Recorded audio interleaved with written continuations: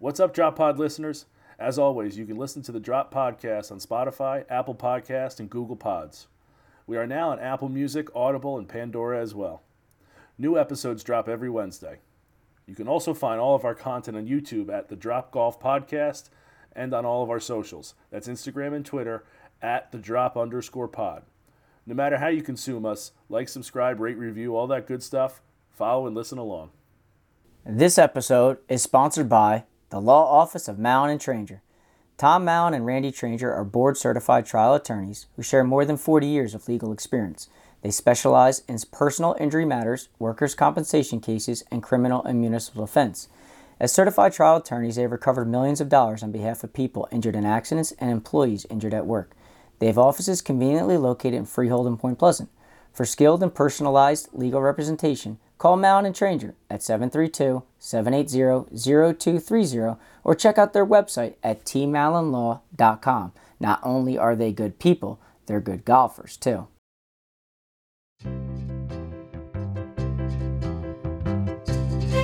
This is the Drop Podcast where we talk golfing in the Garden State. I'm Mike Poro, and this is Ryan Kulat. What's going on, everyone? Hope you're all doing well. Mike and I are recording just as Matty Fitz tapped in his putt to win at Harbor Town.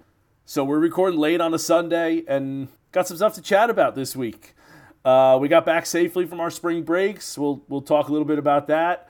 We got Pat Wilson, 2022 Met Mid-Am champion, Jersey guy, went to St. John's, turned professional after college, bounced around for a little bit, talked about how, Mike, I was the process to become not a professional and a professional blew my mind, and I can't wait for you guys to listen.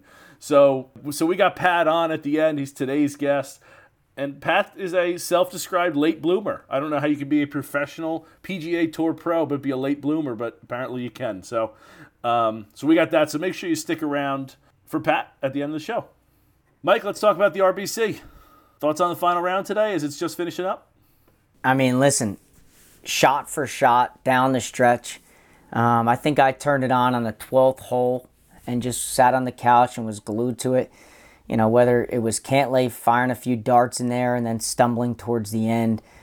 His little wedgie that he had there where he chipped it over the green was unbelievable.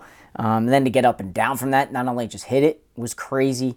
And then Jordan just firing darts in there. But, you know, kudos to Matty Fitz. I mean, I know that when we had Chris Dimmick on in the month of December, he told the story about when Matty Fitz showed up to Manasquan River with the trophy, the U.S. Open trophy, in the passenger seat. Again, just a crazy story with Matty Fitz. Happy to see him win it. Good golfer, playing really well at a good time. Yeah, I was obviously rooting hard for Jordan. I'm a Jordan guy. That's I think I made my declaration last week or 2 weeks ago about that. That's my guy. I really like him, but tough not to like Matty Fitz, and having him come play a local course is really, really cool. And his whole story, and it's not like I don't like him.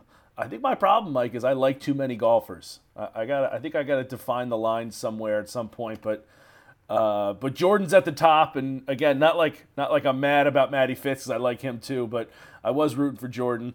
When you texted me, Mike sent me a text and it said, Google Patrick Cantlay wedgie.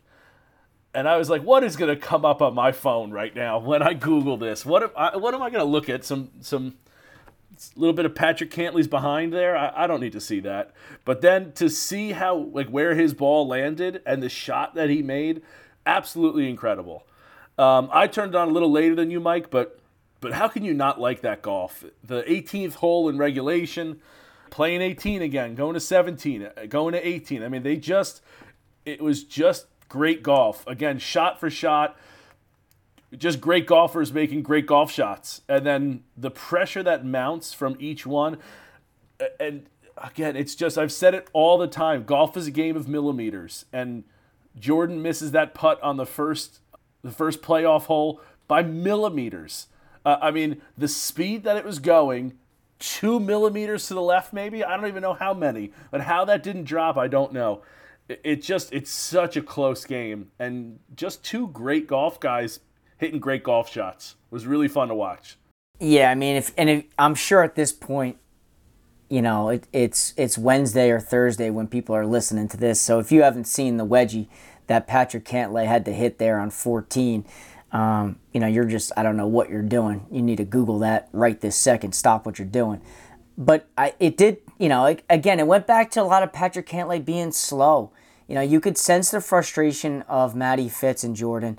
They seemed like they wanted to keep playing. I mean, no offense, Matty Fitz is lightning fast. Oh my God. That dude is doing, and I think he's a great example of slow play because he's doing all his work while the other guy is getting ready. Which they showed a perfect example of that. When Jordan was taking all that time, he's like, do I want to hit the 8? Do I want to hit the 9? And he stood over it with the 9, and then he went back to Michael Greller. It was like, give me the 8. Matty Fitz is standing there holding a club like, ready to go. And Let's go. That 100%. That's a great thing for the audience because you do your preparation while the other guy is hitting, so that when it's your turn, you go. And I hate to say it, and it's hard to argue because I know Cantlay came out today or this week and spoke like, well, listen, I'm a top 10 player in the world, so clearly it works. I understand that. It's hard to argue that what I do is better than what Patrick Cantlay does because he's top 5 in the world. I am just a scrub playing in the local communities. I get that.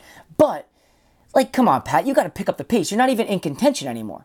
And he's still grinding and grinding. Yeah. But Matty Fitz, he knows what he's hitting. He's ready to go, and he fires. Yeah. And that's not even, in my eyes, that's the part of slow play. You can be slower if you need to be more methodical, but you need to find places to pick up the pace then. You need to be doing things like while they're hitting, stay to the right, stay to the left, be in the rough, but be 15, 20 yards ahead. And then as soon as they hit it, start walking to your ball because you know that you need the extra time. Again, you're parallel with each other. You're hitting second. Start your preparation while they're preparing as well. You don't need to be waiting, watch the shot, and then okay, now it's time for me to start. Start your shit earlier. You can do all the stuff you need to. You can waggle over the ball. You can regrip. You can do whatever you want to. That's all stuff that makes you comfortable. That's not necessarily when people talk about slow play. What I would say to change or what they would say to change, it's the other stuff that you can try to mitigate the amount of time that you're taking. Okay, get in front, be ready to hit, and then hit. Jordan hit, Matty Fitz hit in the playoff right away. They were going and going and going. And again, Cantlay knows he plays slow, so you got to pick it up somewhere. And listen, I think I'll tell you the other thing I really, really loved watching is how the number 1 player in the world, he finishes, right? Not in contention. What's he do? John Rahm jumps on the telecast. He's now an analyst giving play-by-play on guys hitting shots, saying I don't think Jordan is going to hit this. I can't imagine Cantlay actually hitting the shot on 14 when the ball was wedged in there. He's like, I can't.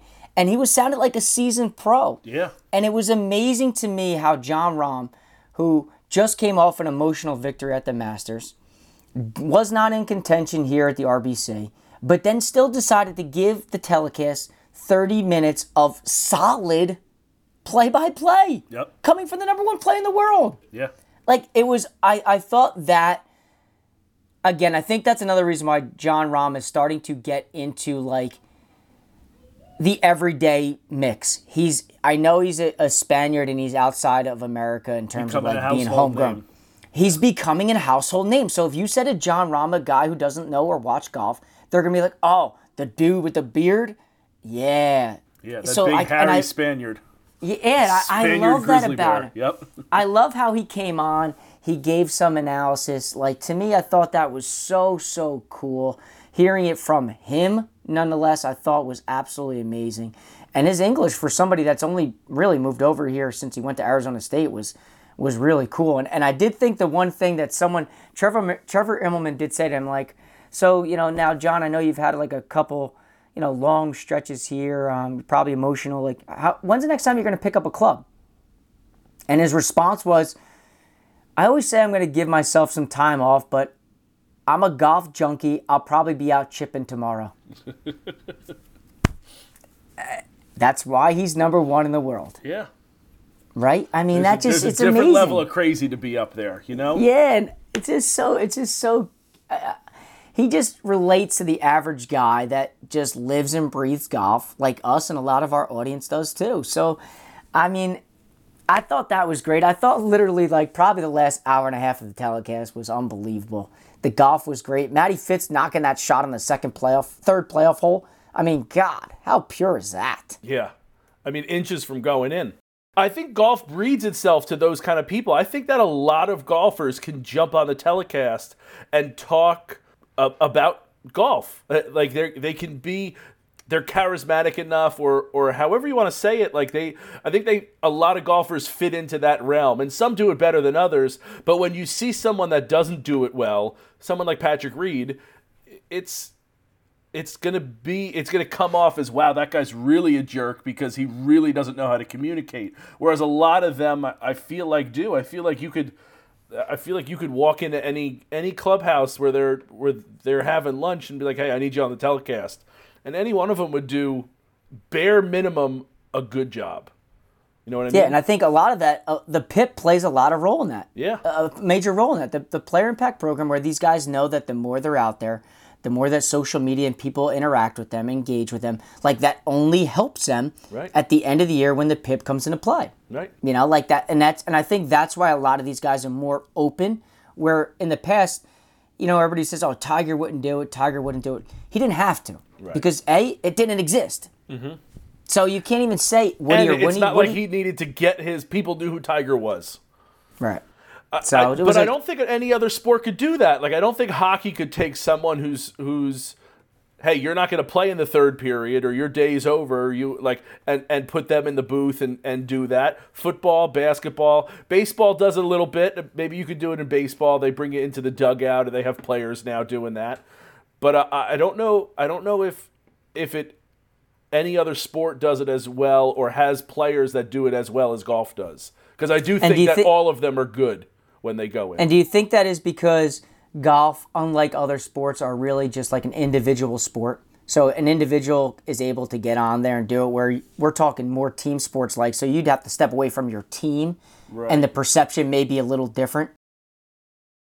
I think they're used to talking about their sport because it's not, you know, like a lineman for football never has had to talk to a reporter ever. You know, from Pop Warner to high school to college, no one's ever been like, let me go talk to the center and see what he has to say. You know, like that's never happened. So I don't think, you know, and while Except some Jason of those Kelce. do, like Jason Kelce has his own podcast. Dude, I was just going to say, the Kelce Brothers podcast is awesome. Yes, and they do a great job. But I think that's the exception, not the rule in like other linemen, you know, compared to, whereas again, I think you could get just about any PGA Tour pro and you're going to get good content or good analysis or good whatever you're trying to get out of it. And you know, I don't know if any other sport is doing that. The other thing that I like that we're getting more in golf, and I know we're a Jersey podcast and talking about, you know, professional stuff right now, but I love the caddy player interaction. And I like that at the Masters, they had him putting in the earbud and talking to Rory and Max Homa. I don't know if anybody else was in. And then hearing in the playoff today, the relationship between Michael and Jordan. Oh, I didn't even mean to do that, and I just did that. Hearing them talk back and forth, and then Jordan wants to go away from the 9-iron, go to the 8-iron. Like, hearing that banter, I really like that a lot. And even if you want to go one step further to what Max Homa did in the Masters, go into like what he was talking about, where all three of them were on the green and they were all like, we just talked about doing their work ahead of time.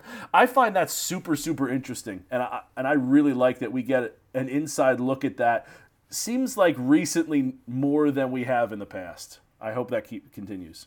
And I think, and I think that goes back to some of the things that you and I have spoken about on the podcast before. Is there's been pros about LIV coming around. Mm-hmm. It's forced the PGA Tour to get out of the old man thinking and evolve a little bit. Yeah. And all these ideas are brand new. And if you check golf Twitter, it is all positive. there's still going to be their negative people, but those people you can just click the block button on because they're just ridiculous. They wouldn't like anything, regardless of what it is. But even on golf Twitter, yeah, everybody on golf Twitter, it's like love the interaction, love the hear the talk, the whole nine is right. Yeah, I'm not saying anything that nobody great. doesn't. Yeah, the evolution's great, and I think it was much needed. And I'll leave. This will be my wrap up. I'll let you finish it after this. It would be unbelievable, right? Next week is the Zurich, right? And it's two teams, guys. Matt Fitzpatrick is playing with his younger brother, Alex. He got a sponsor's exemption, so he's in. If Matty Fitz pulls this off and wins the Zurich next week with his brother would then get his own PGA Tour card. How awesome is that? Dude, how sweet would that be? And again, like, his brother's probably saying, I'm rooting for that. That's who I want to win next week. Who doesn't want that story? If you don't want that, you're the curmudgeon that we just were talking about. That's the greatest. I get it. The betting favor will be Cantlay and Schauffele. I get it. They're back. They're returning champs. Like, I get it. They're very good. But, I mean, find me a better story than these two. I'm sure his brother Alex is sitting home and says, dude, you couldn't do this next week? Right. You couldn't do it when I'm with you? We get to be out here all the time. What are the odds of winning back-to-back weeks? Yeah. Oh, listen. Let's go Matty Fitz and Alex next week at the Zurich. That is going to be good banter. Like, I hope that they keep the earbuds in for a long time with them, because as he hits a shot, be like, I guess you don't fucking want me on the tour with you. That would be good. Two brothers that are arguing. That would be funny. Dr. Mike Pomacala at Sports Solutions Physical Therapy and Performance Development is located in Middletown, New Jersey. A Titleist Performance Institute medical practitioner, Dr. Mike uses a hands-on approach with his clients to get them out of pain and back onto the golf course. No pain, no problem. Assessments are available for golfers looking to improve flexibility, power, strength, stability, and overall efficiency with their golf swing. Don't let dysfunction disrupt your swing. Schedule an evaluation with a TPI physical therapist and check out Dr. Mike at sportsolutionspt.com and on Instagram at sportsolutionspt. So, Mike, another thing I wanted to talk about was we got back safely from spring breaks. We survived. We're back home, rocking and rolling. I played more golf than you. I know that. But I think that you played a better course than I did. You want to start or you want me to? I mean, I can start. I mean, I don't have... I wish I had as much to talk about as you did in terms of how much you got to play. But went down to Jupiter to visit mom and dad, with the wife and 2 kids. And weather was absolutely atrocious. I don't know how else to spell it out. Everybody told me, 8 weeks before, it hasn't rained at all. Well, every single day it rained while we were there. So I had gotten an invite to go play Medalist. And I was one of the places that's like a bucket list spot. Tiger's Place. You see Brooks is there and Justin Thomas, and you know all these other pros. Ricky basically lives out there. They're spent a lot of time there recently too. Yeah, all over there. You see the pictures. Walking through the whole clubhouse itself was unbelievable. The pictures of everybody on the walls. The pro shop having every brand name, simple logo on their shirts. Like, it was perfect. And then, the weather wasn't the greatest, but, we went out there and played. And before we played, we actually sat down and had lunch. And, I knew that who we were playing with. I didn't know them in a sense of who the other guests were. And I go to sit down at the table, and a listener of ours says, are you Mike from the Drop Podcast? And I said, I am. He's like, I'm a huge fan. I listen every Wednesday. Love the fact that your episodes come out. It gives me something to listen to, and I know it's coming out every Wednesday. And I thought like the member had already told him about it, and It was setting me up for some like gotcha joke. He's like, no, I follow on Instagram. Love the stuff you guys put out. I love the fact that when I wake up Wednesday and I'm driving to work, I can throw the podcast on. He's like, I got a couple that I listen to. And I looked at the member. I said, "Are you pulling my leg here? Like, what the hell?" I'm like, what are you talking about? He's like, no, he told me about the podcast, and I had to tell him about how my dad was on the podcast, and I was just like going back and forth. He's like, I'm like, wow, this is absolutely crazy, but I appreciate you listening. So I want to give a quick little shout out to John Crawford, listener, follower, and to John's credit, dude, he can play too. 2 index, got that ball around the golf course very nicely. Wow. Hits it a mile. So I mean, it was a good day. It sucked that it rained after about like 14 holes. I was ready to bail because it was pouring so hard, but we only had a few holes left, so we kind of sucked it up and teed it up. But I will say this about the course: for as hard and as much as it rained, there were no puddles. Going back to where Tiger tees off and has his own what they call Tiger tees, and the carries on some of those was absolutely ridiculous. I'd be dumping it in the water, not even reaching certain spots. The place, just the aesthetics of it is unbelievable. It was unfortunate that you played it in a day like that, but fingers crossed that I would one day get that invite back on a nicer day. But I did, for the record, I did shoot 83, 43 on the front. I was 7 over through my first 6 holes. Then I made pars on 7, 8, and 9. And then I shot 40 on the back 9. I only made 1 birdie, and I finished with bogey, bogey, bogey coming in. So it wasn't the greatest round in terms of numbers, but the experience, the driving range, bro, Titleist Pro V1Xs, all brand new. I look over at John and say, hey, listen, what if I put a couple of these balls in my bag? No one even know. I didn't do it, but it was, but newer balls than the ones I play with, I'll tell you that. Mike, I know that you got to say you didn't do it, but we're on the Zoom here. You can tell me. Give me a little wink. Blink twice if you did do it. I was so hesitant because I didn't want to get in trouble. I didn't want to get in trouble at all. So I literally left them all there. I hit my chunked wedges and sculled irons all around the place. But it was a great introduction when I sat there and met John for the first time and the member. And then getting out there to play 18 holes. It was an unbelievable golf course. You can see why so many of those people, professional-wise, are over there. The view coming up 18 with the clubhouse right there in the backdrop is like a picture to die for. And then, it made me really think about the match when Tiger played with Phil and Tom Brady and Peyton Manning, and they all sat there on the 18th green, and right in the backdrop was the clubhouse right there at Medalist. It was like, it made me reminisce of like, oh, I remember this hole on the TV, and I remember this. Some of the tee boxes, the way they're set up kind of like on a little island in the swamp. It was just the little things about the golf course. The bunkers were like maybe 12 inches wide, and it was like sometimes like just a long strip of a bunker. Oh. Just aesthetically, like I was like, dude, this is so pure and so money. Yeah. But yeah, listen, it was an experience, one I'll never forget. I did take a lot of pictures. I didn't post many. I wanted to be respectful in terms of I wasn't 100% certain how much the cell phones were really allowed out there. So, I kind of stayed away from posting many things, which is why, people may say, well, I didn't see anything. It's, I wanted to be respectful. But all in all, unbelievable golf course. That was the extent of me playing golf the entire time in Jupiter, Florida, with all the amazing golf courses there. Yeah, I felt really bad. Obviously, we were texting through, and you were just getting pounded with weather. It's just like, how much does it suck that you go on vacation, and it's to a place that hardly ever gets rain, and it's raining the week you're there.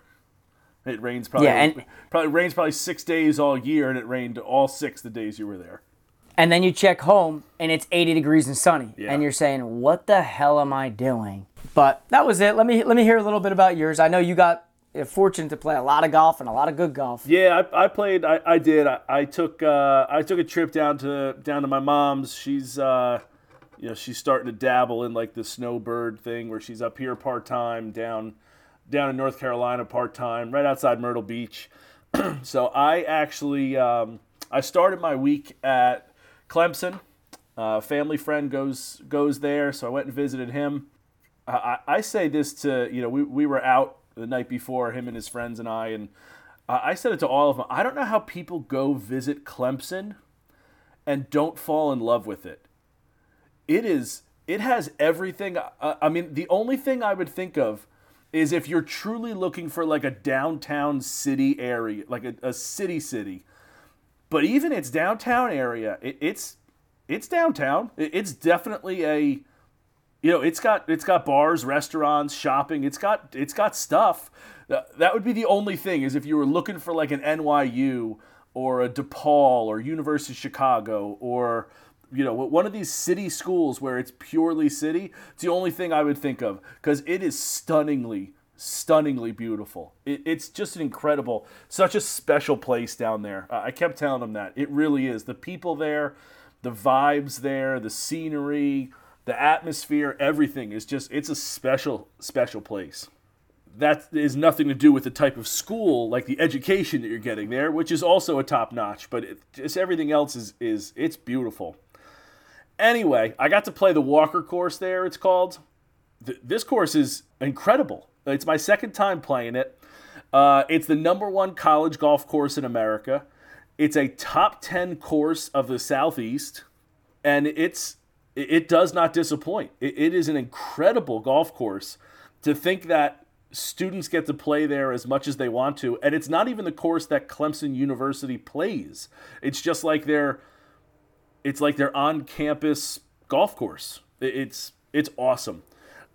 There's some really cool holes. It's highlighted by the 17th hole, a par 3, it's a tiger paw. I know I texted you that and you were like, I don't know what that is. It's you have you're teeing up over water to this. It's not necessarily an island green, but it's like a peninsula green. And it's the green, and then it's got 4 like individual bunkers behind it, kind of look like a paw. And we hit it right at like 7 o'clock, 7:30. So the sun's setting over the lake that's behind it. It was beautiful. It really was. I posted a picture of it. I mean, that picture itself, when I saw that picture on your Instagram, and then I saw the video that will eventually come out of you playing the hole, like that picture made me sit there at home when I was at home and you were sending me that, like, oh man, how pure does that look? Forget about the golf, just the view and the landscape, the sun setting. It was like, I mean, that's like something you hang on the wall. It really was. And Mike, you know that golf pictures on your phone never do it justice. It was, so if you're saying that from that picture, which again, I think it was a great picture, it was so, I mean, it was a religious experience being out there at that time of day. It was beautiful, dude. It really was. A great round with my buddy, his 2 friends. We had a great time out there. It was really, again, such a special experience there. So I'll put that video out, flaws and all, but it was a perfect evening for golf there, and a great round. And it was funny, we were talking Augusta National with one of his friends who knows the course well, and I will say he was spot on, because I was trying to, I didn't want to pry, but I did want to hear some stories. And the one thing that I took away that I do want to share is that he said the winner, I said, how's it going to play? What do you think the winner is going to be? He's like, I think it's going to be like 12 under and is going to win. And what was the winner? 12 under. There you go. I mean, that's crazy. Yeah, it was crazy. Really cool. So to my guys, I hope they're listening. I had a great time. I know I told you that. Thank you guys for having me out there. Then I made my way back to Mom's down, again, on the ocean there. And I played Legends Heathland. I played Oyster Bay. Those are 2 Legends properties. Legends has 3 courses on it in Conway, just outside Myrtle Beach. I believe it's Heathland, Moreland, and I'd have to look up the other one that are on. There's 3 courses on this one property, and then they also own Heritage Club, which is down on Pawleys Island by Caledonia and True Blue, and they also own Oyster Bay, which is in North Carolina. Heathland was beautiful. It's the best of those 3 that are there. I had such a cool round with these guys. I got paired up. I just kind of walked on, and I got paired up with these 3 guys from Canada. And I get in the car. I check in. I'm running late. I check in. They throw me on the cart with the guy, and I was like, "Hey, how are you?" And he doesn't speak any English. He only speaks French. So. Well, So I drive next to this guy, and I'm literally thinking, Google Translate. right, this is going to be an interesting round if we're going to have this community. Nice guy, like he was clearly like, I don't speak English. This is going to be awkward, but nice to meet you, and it was pretty funny. And then we get up to the other cart that we're with, and it turns out it's the 3 of them. They're from Montreal, and I switch, and I end up playing with the son of one of those guys, and it was like a dad, a friend, and then I played in the cart with the son. The son knew English, and good guys, good golfers. It was a fun day. It was really an interesting experience hearing about like some of the different things that we call it. Like you and I go out, like, hey, let's play a match today. You know, what kind of match you want to play? You want to play Nassau? You want to play best ball? You want to play? What do you want to play? We call it a match, though. They called it a game. They continued to call it a game, and it just, I guess it is, but it just was like. It's just something different that like we don't say here. They called it a match. We were calling it a game. I have heard that in the past. Like I have heard people call it a game. Like, oh, you got a game today. Yeah. But I guess I didn't. I guess I would have thought that referred to like, do you have a group that you're playing with? Mm-hmm. Not like a game, as in like what is the game that we're playing? Right. We're out here playing a game. Like it was. Again, there were a couple things that were interesting about it, like he was talking about how he had a White Claw. He's like, the White Claw here tastes so much better. You know why? Because White Claws in Canada don't have sugar. Really? These White Claws had sugar. So he was like, the White Claws in Canada are 0 calories because they don't have sugar, apparently. Ours, he's like 100 calories. Like, what's the difference? And he's like, this is so much sweeter. It was just kind of funny that like, they're our neighbors to the north. They should be. It was just funny the differences, but they were great guys as well. I had a blast. Now we're partners with Lynx Drinks. We should have sent them a Lynx drink. Little transfusion in a can. Yeah. The Transfusion Cocktail is the golf club classic you know and love. For years, golfers had looked forward to this drink at the turn or in the clubhouse. Now, Lynx Drinks has created a brand of ready-to-drink transfusion vodka canned cocktails. The classic is made with vodka, ginger ale, and grape juice. The front 9 with orange juice and the back 9 with cranberry juice. All 3 are 7% ABV, gluten-free, and are made with natural ingredients and no preservatives. Lynx Drinks transfusions are sold in foursome packs at over 3,000 locations and available in 16 states. Just grab it and go for a perfect tasting cocktail every single time. On the course, the beach, a boat, or a barbecue at home with family and friends, you can now enjoy this golf tradition anywhere. We think it will become your new favorite cocktail on or off the links. Enjoy life. Enjoy Lynx Drinks. So that was fun. You know, we started talking about the podcast a little bit. He's like, "Hey, I got a 16-hour drive. I'm going to give it a listen." So hopefully they're listening, guys. Hope you got back safe. Had a great time with you. Thanks for letting me tag along, and had a great game with you.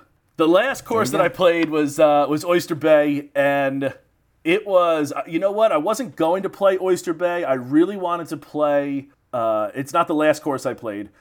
But this course that I played was Oyster Bay, and I wasn't going to play. I wanted to play Tidewater, but it was supposed to rain in the afternoon, so I was like, let me just go somewhere quick where I can get out. And I'm glad I did. They had a couple really cool holes. With those videos will come out, but there was a drivable par 4 uphill over water, but this enormous bunker was protecting the green from it. There was another par 3 with, again, 2 guys. You know, I got paired up with those 2 old guys from the Muppets were my partners that day. And it was just like where their tees were compared to my tees. Like we were both hitting over water, but they had about, 20 yards of carry over water and both dunked like 4 or 5 balls in the drink. I had about a 210-yard carry over water. It to like this island green, which was really, really cool. Saw an enormous alligator. I sent the picture to some. It's the biggest alligator I've ever seen in person. which again, my alligator experience is not very, it's not pro level, but I've seen a few in person. I mean, it was legitimately a 6, 7, 8 foot alligator. I mean, it was really, really big. It was taking a nap, so I was able to get pretty close and take some pictures, but it was pretty cool looking. That was a good day. It wasn't very long, so unfortunately I could do my best Bryson DeChambeau, throw the driver out as far as I could and have wedges in and run into some pars occasionally. But the course I did want to talk about was Thistle Golf Club. 27 holes, 3 9s. It was beautiful. I met some great people there that were just like I was a single. They sent me out by myself. So I was really hoping I didn't get a hole-in-one that day. And I roll up to the tee, and there was guys that just teed off. They were like, "Hey, why don't you go in front of us? Like, you're gonna be waiting for us." And I was like, "You guys sure?" So played on through them. It was just like really nice fellas. Course was in beautiful, beautiful shape. It was definitely the nicest shape of all the courses that I played down there. Maybe outside of Walker, but when I say down there, talking about like the Myrtle Beach area, I loved it. I absolutely loved it. I cannot wait to go back and play it again. I would say, we've talked about how far you would travel to go play a course. I think it's an hour and a half travel. I think it was really, really great. A couple really cool holes on there. Saw some baby alligators, which were adorable. Saw a snake. Any pets? Did you take one home? I didn't take any home. No. It wouldn't. The one I did see, it wouldn't have lasted. So my dog would have thought it was a chew toy. That's how small it was. Your dog would have ended up inside the alligator. But the one I saw at Oyster Bay, for sure, I would have been inside that alligator. But alligators are dinosaurs, Dwight. You know that, right? Listen, I would take the little baby alligator over your dog. You've never met my dog. I don't care. I've seen alligators. Those things are fucking scary. Give me the alligator over the dog. So it was an incredible course. What was really cool was they let my mom had some free time. She did some baking and stuff like that, and then wanted to come out. So they drove her out. So we drove around for a little while. I put up my Instagram live. I was wearing my fluke hat. That's where I was. I just put out or just finished up. We're gonna put Orion's verse out there. It was beautiful. It really was. It was aces. It was such a good time, vibe, course. Everything was beautiful. I really, really liked it. No real special hole, like no tiger paw hole or anything like that. The pro shop was enormous, though. I don't think I've ever seen a pro shop this big. It was so spacious. Not even that they had a lot of stuff in it. It was just so big and spaced out, and had a nice cocktail afterwards, sat down, and like a couple of the holes that you could sit down. They had like these rocking chairs that they were taken, so I wasn't sitting in them. So I was sitting at a table. But like the 9th green was coming in to my left. People were teeing off in between. There was another 9 green there, and then people were teeing off going the other way. So like I saw a whole bunch of action. I think that's one where it's not quite like True Blue has a famous one where there's like a balcony over the 18th hole where you can just watch. I would spend hours and hours there gambling over people hitting the green or not. But this wasn't quite like that. But you could watch some good action while you had some time out there. Really, really was a beautiful course. I can't. If you're in the Myrtle Beach area, go. Thistle's a must play. Did you get any merch? I'm disappointed in myself because I am a merch guy. I like to get golf balls from where I play. I don't know what my policy is with the golf balls. Like I don't have one from Shark River because I play that all the time, or any of the county courses here in Monmouth County. But I should have gotten one from Thistle. I should have. I thought that was a really good. That would be one where when I go back, I'll definitely get a golf ball. That's worthy. That's golf ball worthy, to put up there. But no, I didn't get any merch. You know why, Mike? I think with Mom living down there, in the foreseeable future, or at least I have the opportunity to go whenever I want to, I think it means less getting merch knowing that I'm going to have multiple opportunities to get merch. You know what I mean?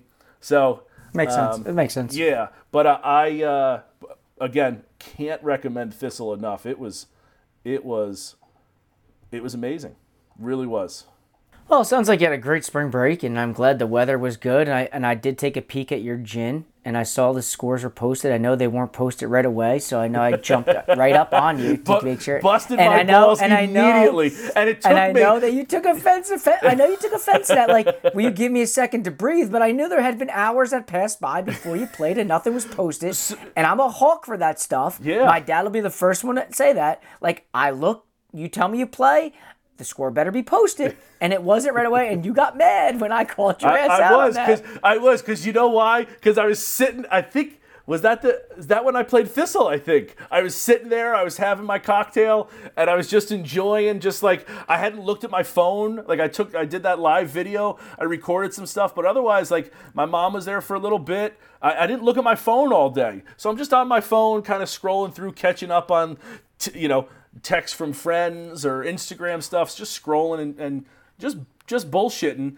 And again, I guess you got to believe it if I'm saying I'm not a sandbagger. I'm going to put it in. But like, yeah, you jumped on me and I was like, I'm sitting here having a relaxing fucking time and you're going to bust my goddamn balls with this shit?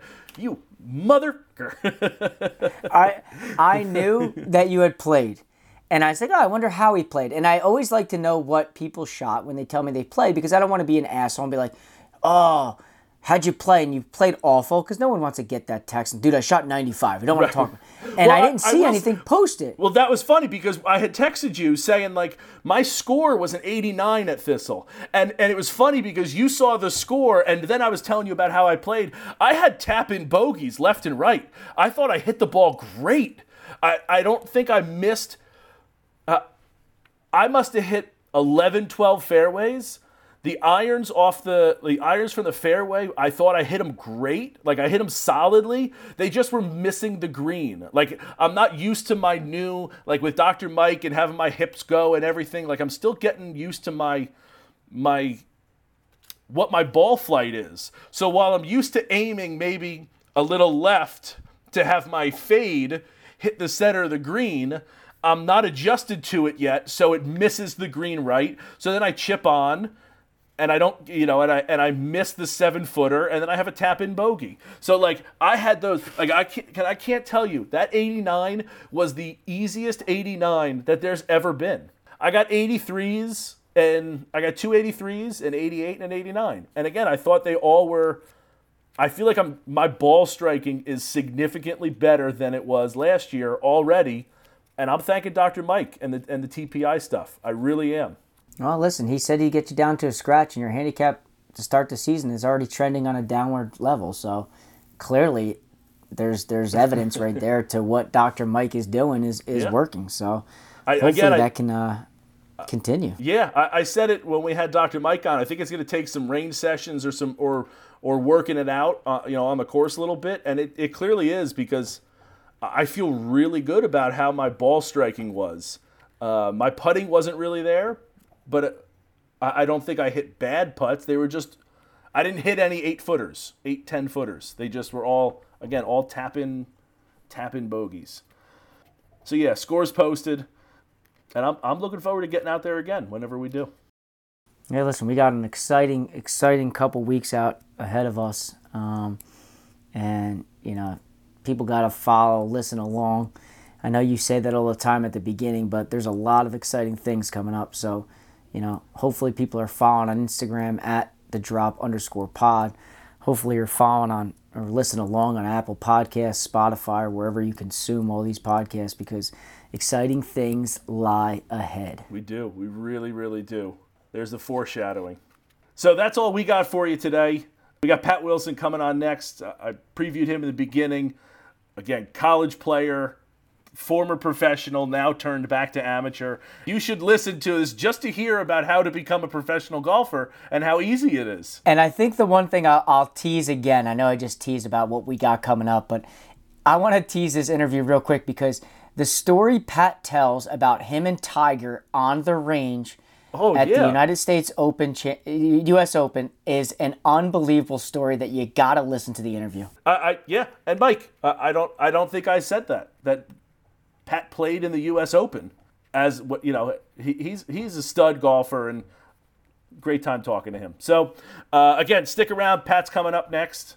Enjoy the interview.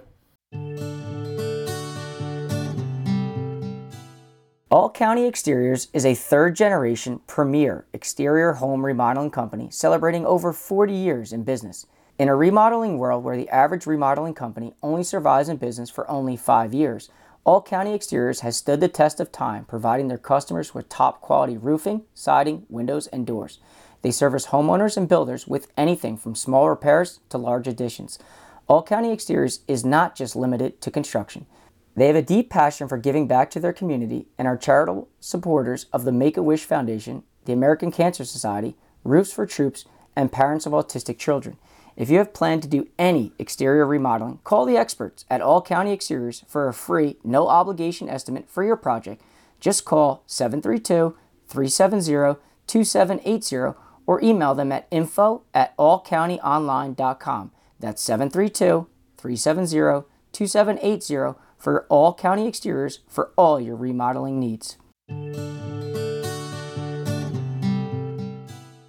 So boy, oh boy, do we have ourselves a treat here tonight.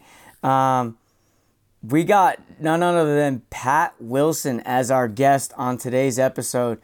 Pat is the 2013 NJ SGA Player of the Year. He was also the Met Am champion that year as well. Turned pro in 2014, which he then qualified for the 2015 U.S. Open at Chambers Bay. And then more recently, in 2022, Pat received his amateur status back, which he had a huge summer. He was the Met Mid-Am champion. He was a quarterfinalist at the Farrell.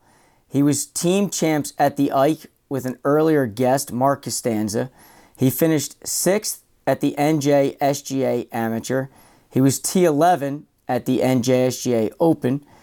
And another big one where he qualified for the USGA Mid-Am and then advanced to the round of 64. Pat, listen, I appreciate you coming on the show here.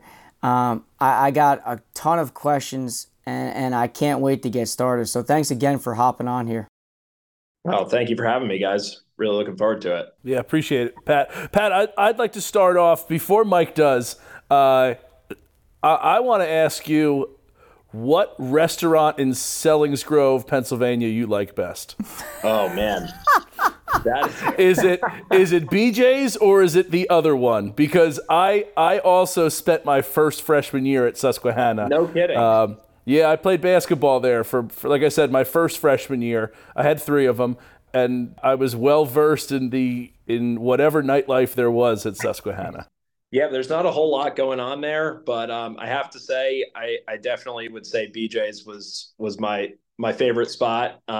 There wasn't a whole lot of selection, but it was definitely BJ's, I would say. It's either BJ's or that other one, and that other one is a Central Pennsylvania dive bar. It's a rough one.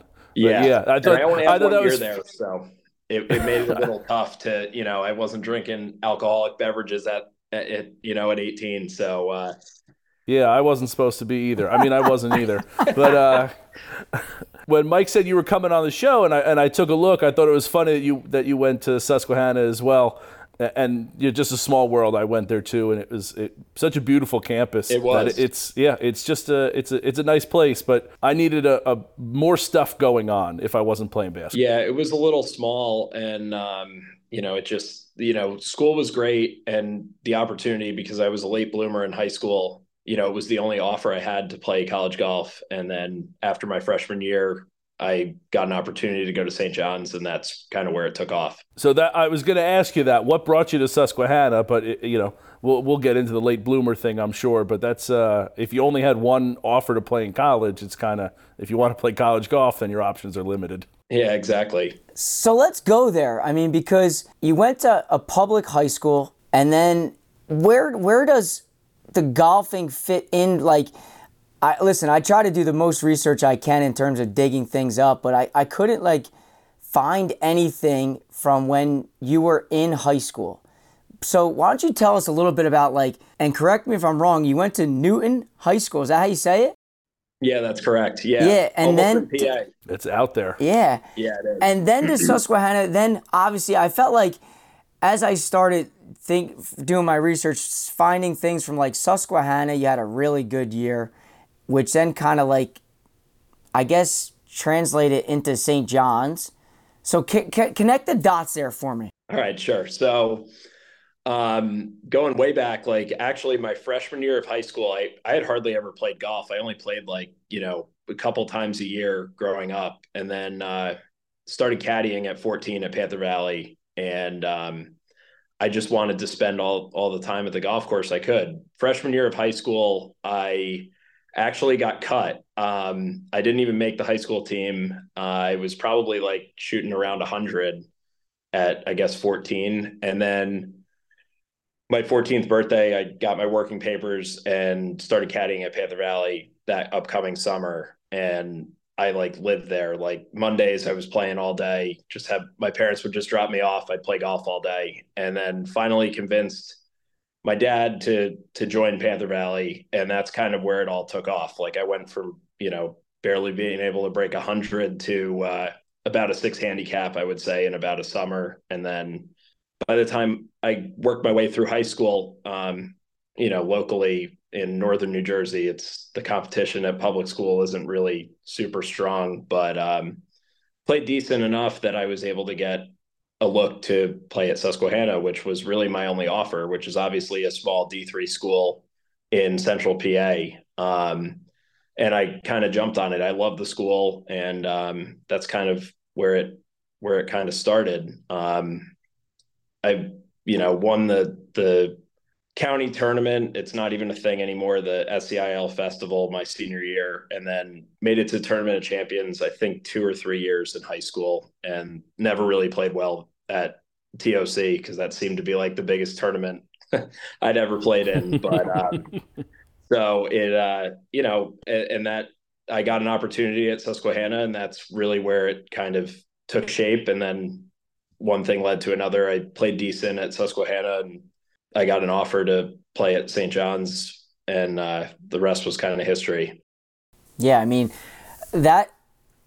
How does the door, I guess, open up? Because a lot of the times we get questions from kids that will reach out to us and say like, like they're not getting looks that they may like, or they don't want to go to D3 because that's not. I'm a much better golfer than D3. But like for someone like you that's gotten to the top, you've kind of went to the public school route, which some of the kids that we get DMs from are in the private schools and think that's their only way to go. But like you went New Jersey public school, like you went D3, and then you got eventually to the top. Like what did you see or end up doing practice wise or playing wise that translated from a D3 Susquehanna to like a Division I Big East school like St. John's? I mean, we just had Ryan McCormick on the other day, and I'm pretty sure that you guys crossed paths at one point there. Yeah. I mean, Mark ended up at St. John's.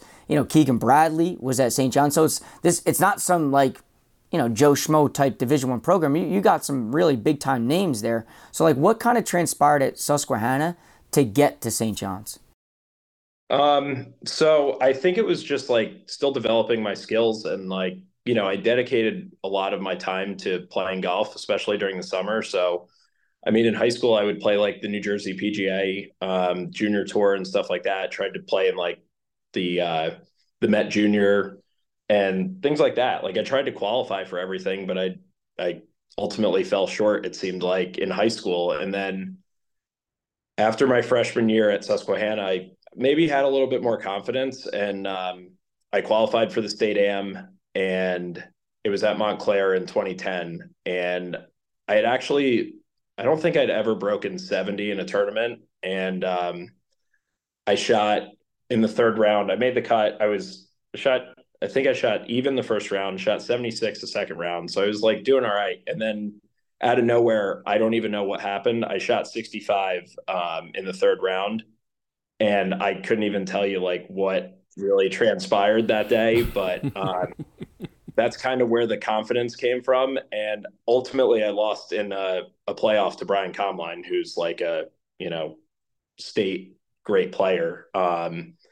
And kind of the rest was history from there. Like I grew up with, like I knew Ryan from tournaments throughout like New Jersey, and in high school we were only a year apart. I was a year older, and another Sussex County kid, Jeremy Quinn, he was playing at St. John's, and he actually caddied for me in that state am, and he said, we have a spot at St. John's, and if so I started talking to Coach Darby, who's ultimately recruited me, and that was kind of it. So it was just kind of one thing led to another, and the play just continued to get better, and just it's all between the ears, as crazy as it sounds. And like the sky's kind of the limit when you kind of prove yourself. You can feel like you can really do this, and it kind of took off from there. Yeah, I mean, shooting 65 definitely going to open a lot of eyes, no doubt about it. For and then, sure. and then having the connection of a friend that's on the bag for you, knowing that a spot's open at St. John's, obviously that gets the ball rolling in the right direction. So I mean, then after St. John's, okay, you turn pro, right? Yeah, the 2014, January of 2014. After having a huge summer in 2013. Correct. So obviously you're feeling very good. I mean, you win the Med Am, that's no joke. NJSGA Player of the Year, no joke. Like, obviously big time things. Kind of, one of the things that Dottie Pepper said to us when we interviewed her is like, she was always told, like, win at home. If you can dominate and win at home, like, that's how, like, the first stepping stone to, something bigger or potentially better. So, like, I kind of see that with you. Like, you played very well here, in the Met area in New Jersey. So you turned pro in 2014, and then you qualify for the U.S. Open at Chambers Bay. Why don't you give the audience a little bit of qualifying in that whole thing before we even get to Chambers Bay?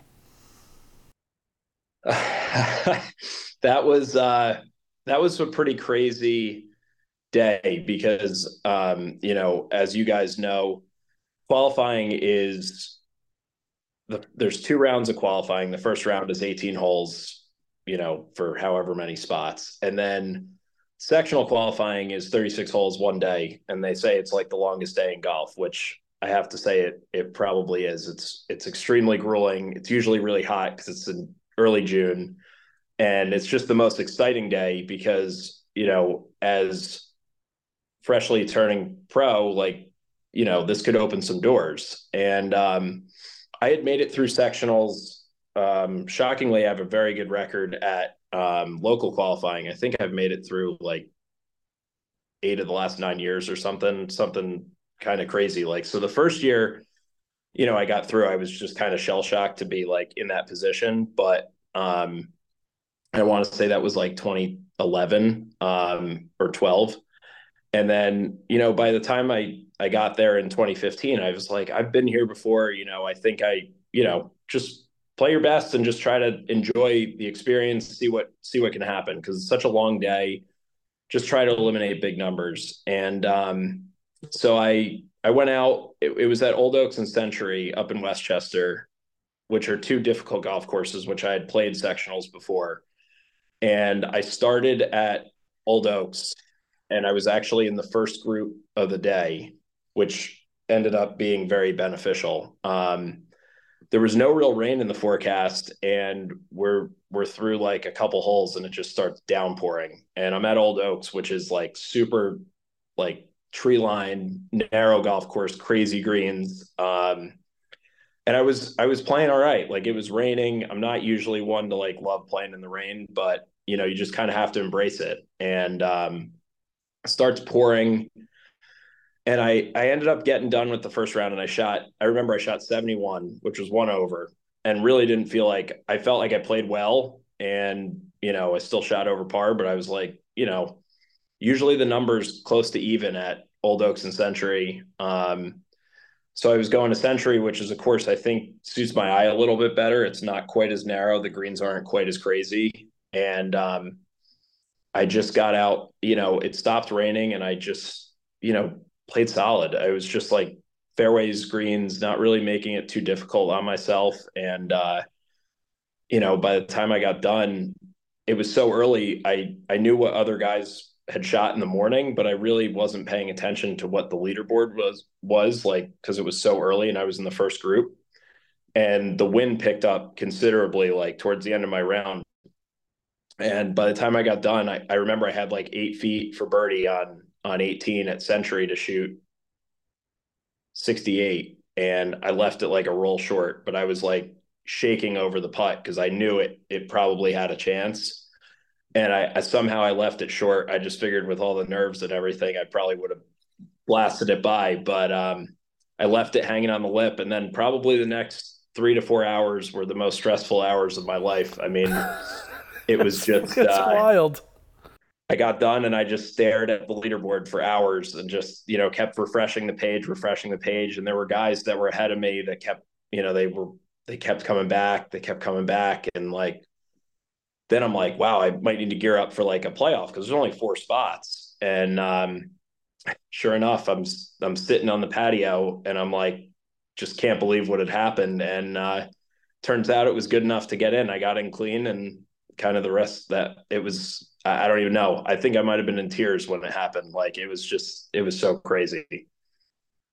Yeah, that's an awesome story. So Pat, you're just sitting there for like 3 hours, Yeah. like in I mean, there was the. nothing to do besides just look at the leaderboard as long as I could and see what, what other guys were doing. Just kind of, you don't want to root against people, but I have to say I was like, you only have to make. You're definitely rooting against people.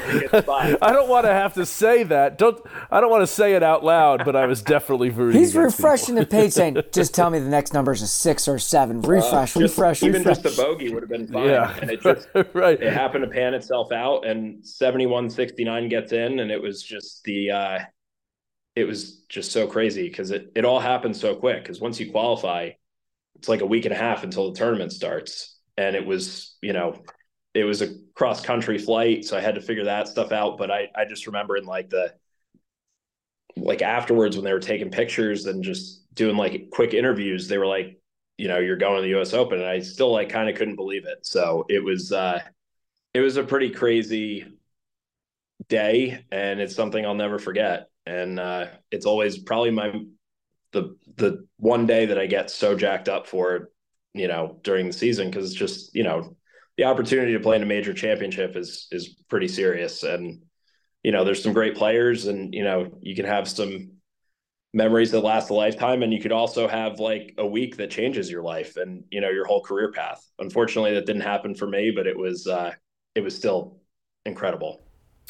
Yeah, and it's so interesting. The opportunity to play in a major is one. Right, you're not going to play. You can't qualify for the Masters. You can't qualify for the other ones. But it's the U.S. Open that you can qualify for, and I like that aspect of it. That anybody can play. We could have Francis Ouimet can come out here and know the course and tear it up and just be some little no name that's gonna change the world or change his career, create his legacy, and that's like you said, the emotions of that as you hear, hey, you're going to the U.S. Open next week. That must be an enormous wave watching. Oh yeah, over it was you. like such an emotional roller coaster day because obviously the day is so draining, and then when you're playing well, you're kind of more, you're more aware of what's going on. Although, like I said, being in the first group, I really didn't know, but I had an idea. And as I watched it play out throughout the day, I just kind of had a feeling that I still thought it was going to be one short when I got done. And that was probably the most deflating feeling to have played well enough to be that close. And, just to get it done was like I said, it was just the craziest, like out of body experience. And it was, it was great. And then in 2016, I ended up being on the other side of it. I ended up being a second alternate, lost in a playoff, and didn't get into Oakmont. So like I've seen both sides of it, and I've also played in years where I haven't even been close. So I think in back in 2015, I think I've even when I was doing some research, correct me if I'm wrong, were you hitting balls on the range next to Tiger? Yeah, I that's a yeah. was. Yeah, I listen. I'm looking through some pictures and I'm like, wait, this thing pops up. And I'm like, wait, are they saying this is Pat Wilson and that's Tiger right the fuck behind him? Yeah, And it yeah, was. that was probably one of the highlights of the week, and it wasn't even on the golf. Like it was obviously on the range, but just to be in presence of what shaped the game and probably why most of us play the game was probably one of the coolest experiences. Talk about an out of body experience, but it was yeah, that was pretty bizarre because it just didn't seem like real life. Did you Do we talk? talk to Tiger? That's exactly wrong. Like, was there like, hey, I know you have no clue who I am, but like, I just gotta shake your hand. Like, is there any of that, or you just like? I know, like, I mentioned this a couple times to other people. Like, I look at you guys as like PGA Tour guys. Like, you guys, when I hear your names, like, I know who you are. I've seen your names be very successful and things. So like when I was at the State Open and I'm hitting balls between like Tyler Hall, Brian Gaffney, Jason Gore, these guys, I'm like literally sculling shots and then just turning around and watching you guys, and I'm like, these guys are really good, and the sound is different, their preparation's different, and I'm just that guy just like watching them where I should be warming up. Like, I obviously that's probably not what you're thinking because you're way better than I am, but like, is that like, like when you look at Tiger, is that How much of a fanboy are you with yeah, I Tiger guess next that's to you? kind of my question. It was pretty much like it's so odd because I remember it so vividly. It was Wednesday afternoon.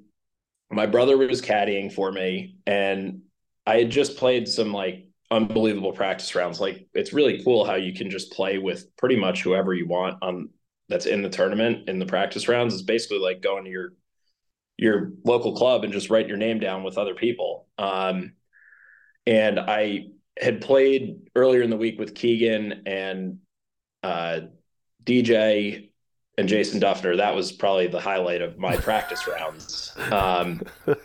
That was, I think, on like Monday or Tuesday. And then Wednesday afternoon came around, and I definitely played way too much golf throughout the week. Like I was kind of trying to soak it all in, and I kind of wore myself out a little bit.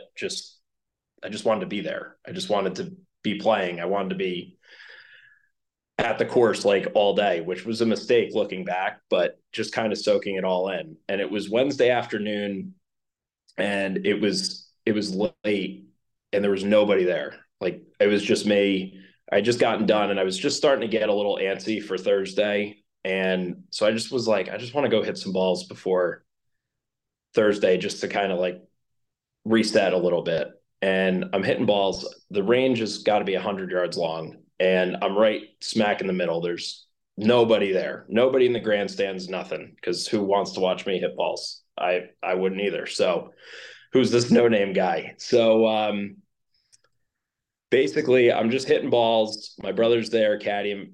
He's just watching me hit balls. My dad had just left to go to the bathroom, and all of a sudden I start hearing people screaming Tiger's name. I don't even know where they were, but the grandstand blocks the range. So you have to walk around to get to the range. And all of a sudden he walks around the grandstands and starts walking right towards me.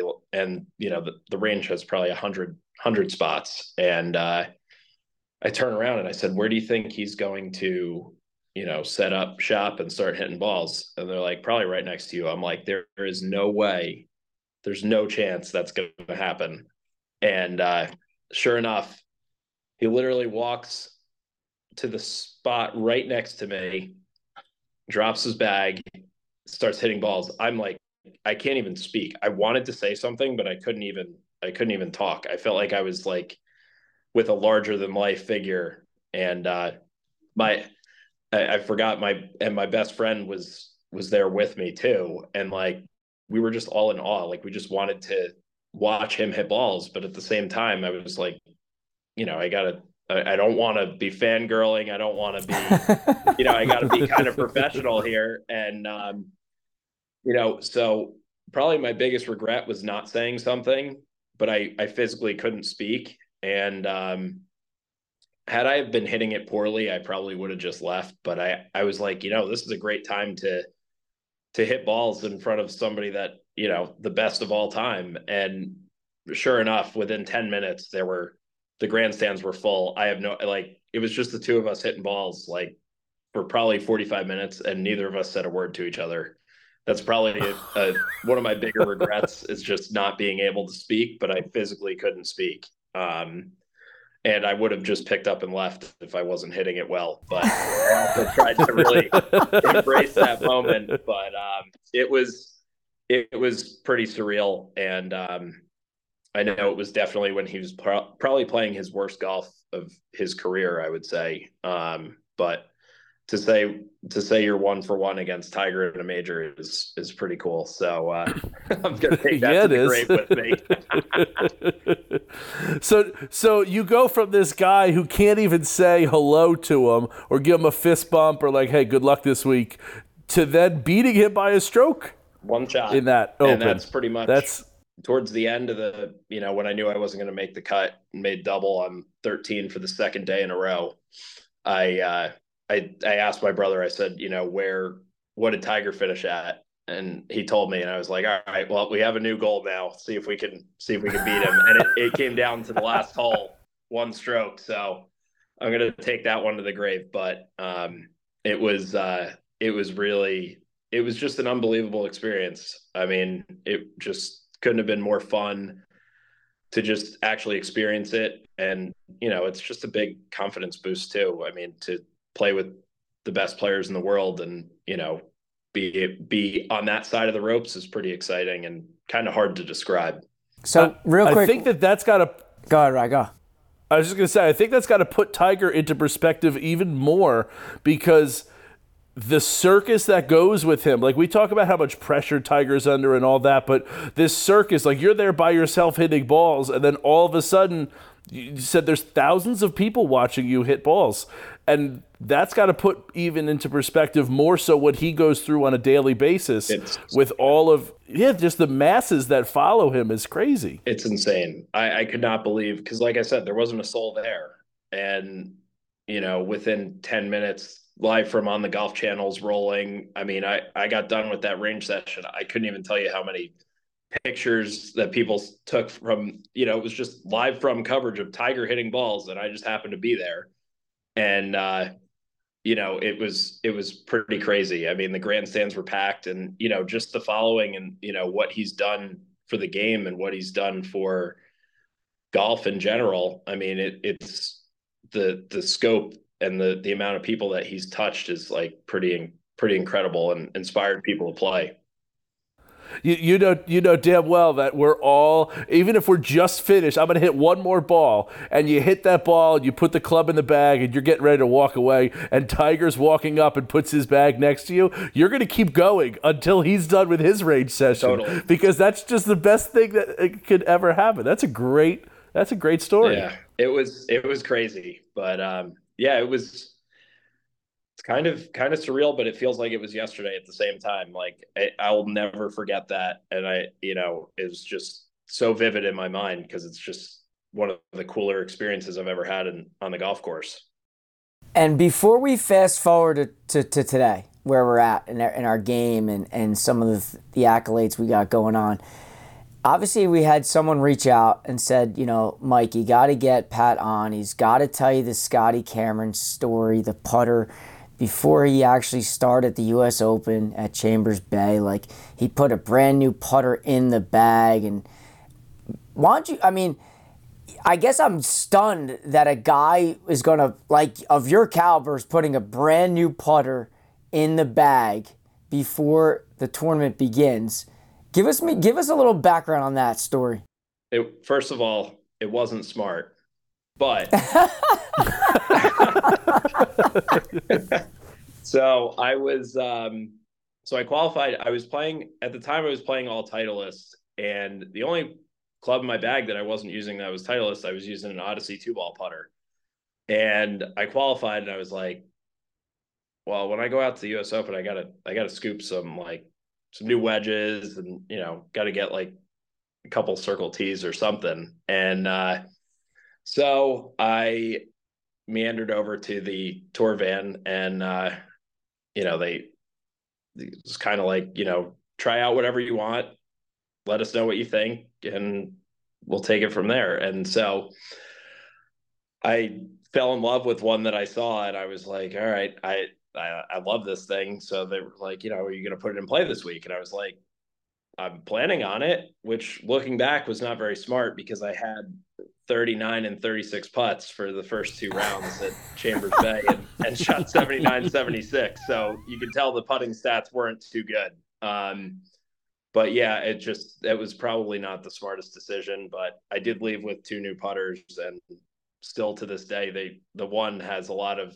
it's just kind of like as we were talking about, memorabilia piece. It's just something that I want to use it all the time, but it doesn't always make putts for you, even though it's got that Circle T on it. It doesn't make you putt any better. I try to tell people that all the time, but it is cool. And yeah, so I did leave with some stuff, and got some wedges ground, some new wedges.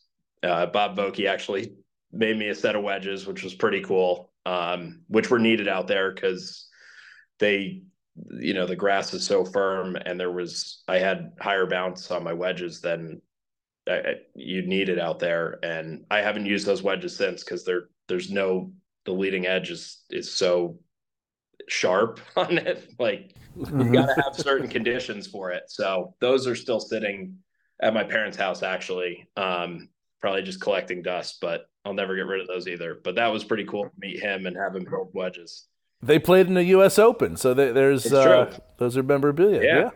Just good enough for a trunk slam.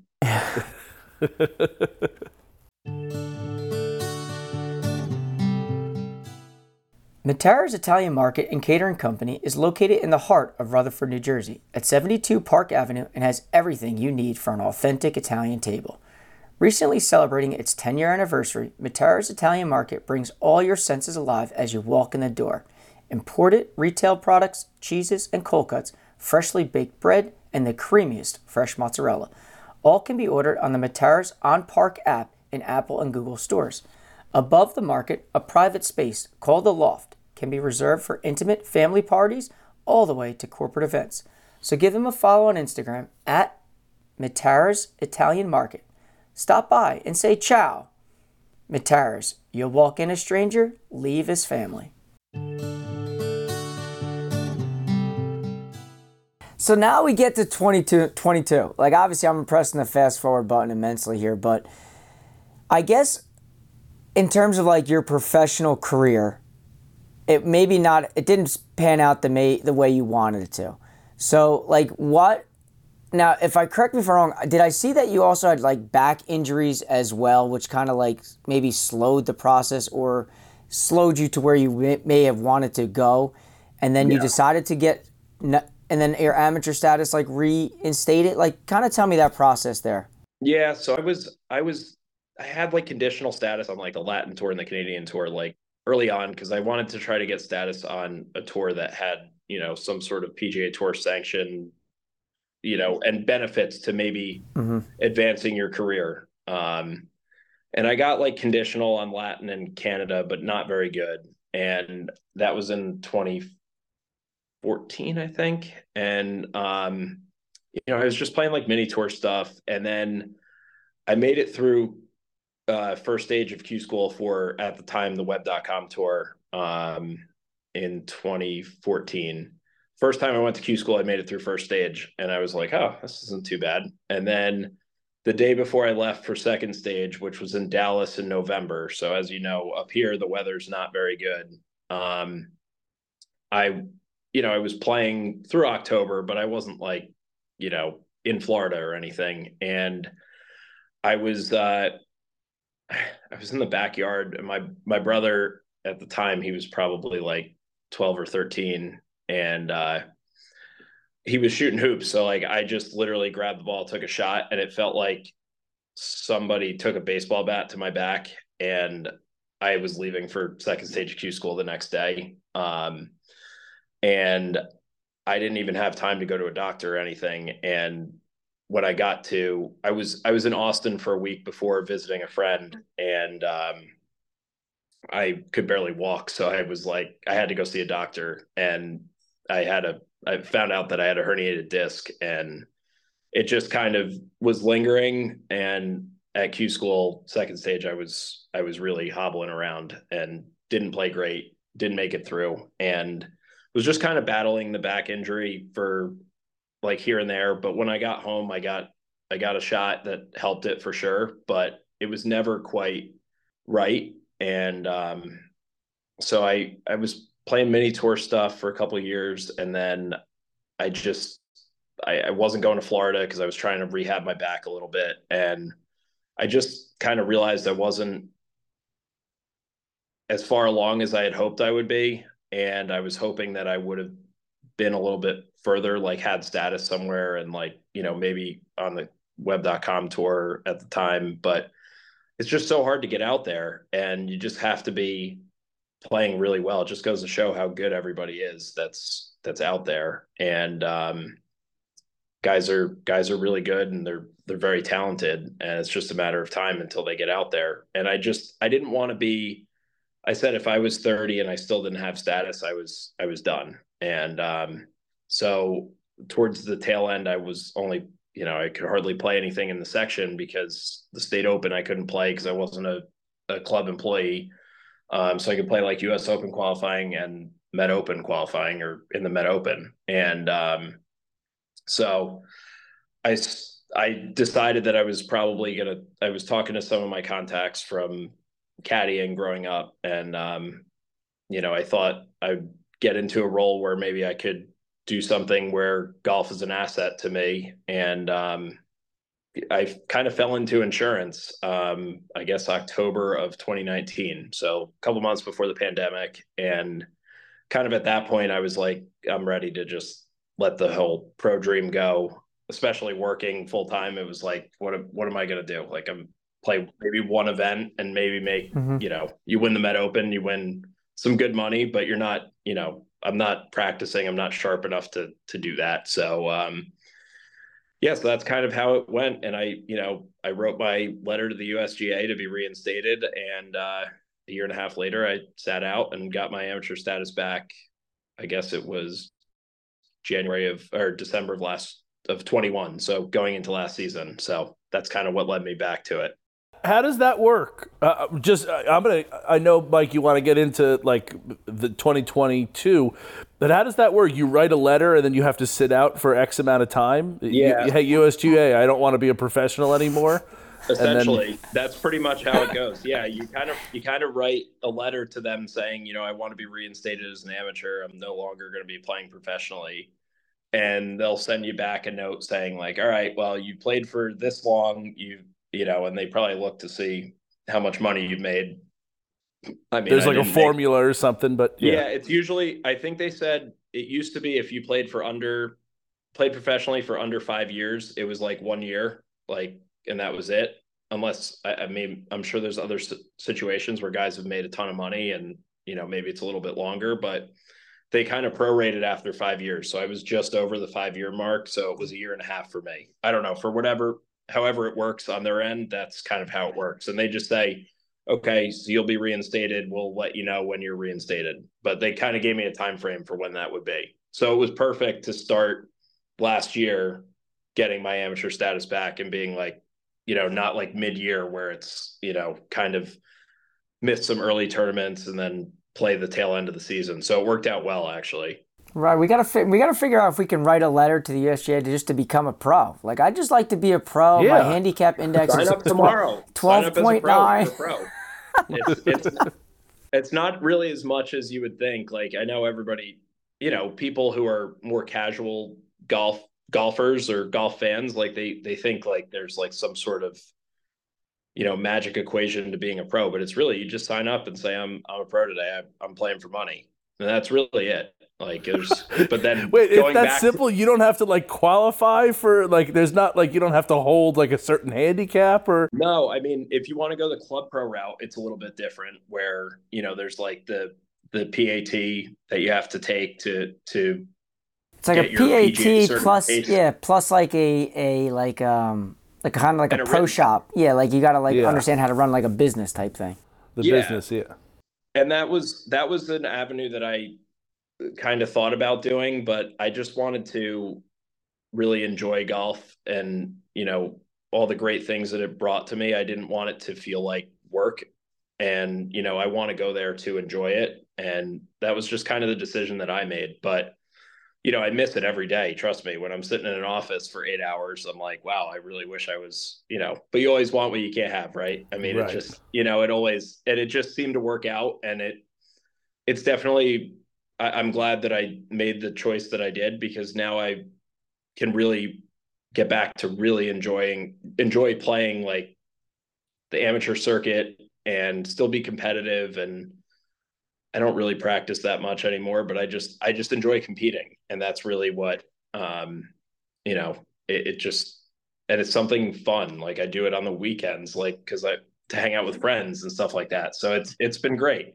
Yeah, and you still play at a That's very good. high Get level. back to the roots. Yeah. Yeah. Yeah, exactly. It kind of came full circle. So let's get into 2022, because obviously that ends up being the first full year in terms of you getting your amateur status back, and I read off those accolades at the very top, and obviously I'd probably think like the Met Mid-Am winning that thing is a very big deal, but qualifying for the USGA Mid-Am is a super big deal. I think like when you look at like next level type things like the NGSJ is one area, and then you can step it up to the Met, and then obviously now we're going to talk a national tournament. So like getting into that tournament and qualifying for that, nonetheless, is a huge accomplishment. And then getting to the round of 64 is an even bigger one, because obviously you've played 36 holes, your score's low enough to qualify. What was that experience like? I'm dying to hear a story or two from there. Because it's remarkable, and to some extent, I guess, do you feel like there's a scarlet letter on you, like you're that guy that was the pro to then you came back, or have people like embraced you? Because I guess maybe to some extent, do people look at you that way at all? Well, it depends. I mean, it seems like people are just giving a lot of guys give me a hard time. They're like, you should still be, you're still a pro or whatever. But honestly, if you see how little I practice and, I like competing. That's really it. And, it's not that there aren't like, there's still really good players in this area, New Jersey and the Met section. Like some of the better players, it's amazing. You have a shorter season than most, and the players are that good. And, so yeah, I mean, I think it's a little bit, they kind of give me a hard time, but honestly, it's not like I'm practicing all day and, I'm playing amateur events. Like I'm working and, I'm trying to fit a schedule that I can. And thankfully my schedule's flexible enough that I'm able to do that. But it's just like a different perspective. And, I really enjoy the competition aspect. If that weren't the case, I probably wouldn't play these tournaments, but it's just fun to get those juices flowing again. Cause it's what I grew up doing and what I wanted to do. I guess it's not like what I did growing up, but like, I played a lot of golf, but I kind of honed my skills to get to a level that I got to. And, it's fun to compete still. Yeah, I saw your but yeah, handicap. Your handicap is a plus 4.5, Rye. I mean, we're no joke over here, Rye. Ooh. We would be getting a ton of shots from him. I need to post a couple like 83s. Yeah, here we go. Here we go. I'll tell you what. Somehow those magical 65s, 65s turns into 83s. Meanwhile, he's winning tournaments down at Medalist. Like, it ain't added up over here. No. That thing needs to, I might be getting a shot a hole at this point. Oh, stop. Hold on. Mike, you joke about that. I'm legitimately getting a shot a hole, maybe more. Yeah, I don't like net events. I don't like net events. But so let's go into the four. You want to lower that. You want to lower that handicap, Pat. Play with me. I'll bring you to my level. Anytime, Ryan. Let's go into the Mid-Am. Okay. And give the audience a story or two about that experience out at Erin Hills, because that's where it was, correct? Yes, it was. Both courses were phenomenal. Actually, the sister course, Blue Mound, was off the charts good. It really exceeded my expectations. It's an old Seth Rayner, really good like old school track that you'd kind of see like around here. Like it kind of reminded me of like Sleepy Hollow a little bit, just not as dramatic. It was spectacular. Yeah, it was great. I mean, besides the fact that we played, I'm trying to think, we had perfect weather for practice rounds, and then we played the first round. I played the first round at Blue Mound, which was the sister course, and I hadn't played a USGA event in a couple of years, so there were definitely some nerves, on the first tee and first couple holes, and I I actually got off to a pretty slow start. I think I turned in three over on my first nine, and just kind of sloppy, and then made nine pars on the back nine. So I shot three over in the first round with zero birdies. And I was like, all right, I'm due to make a birdie at some point.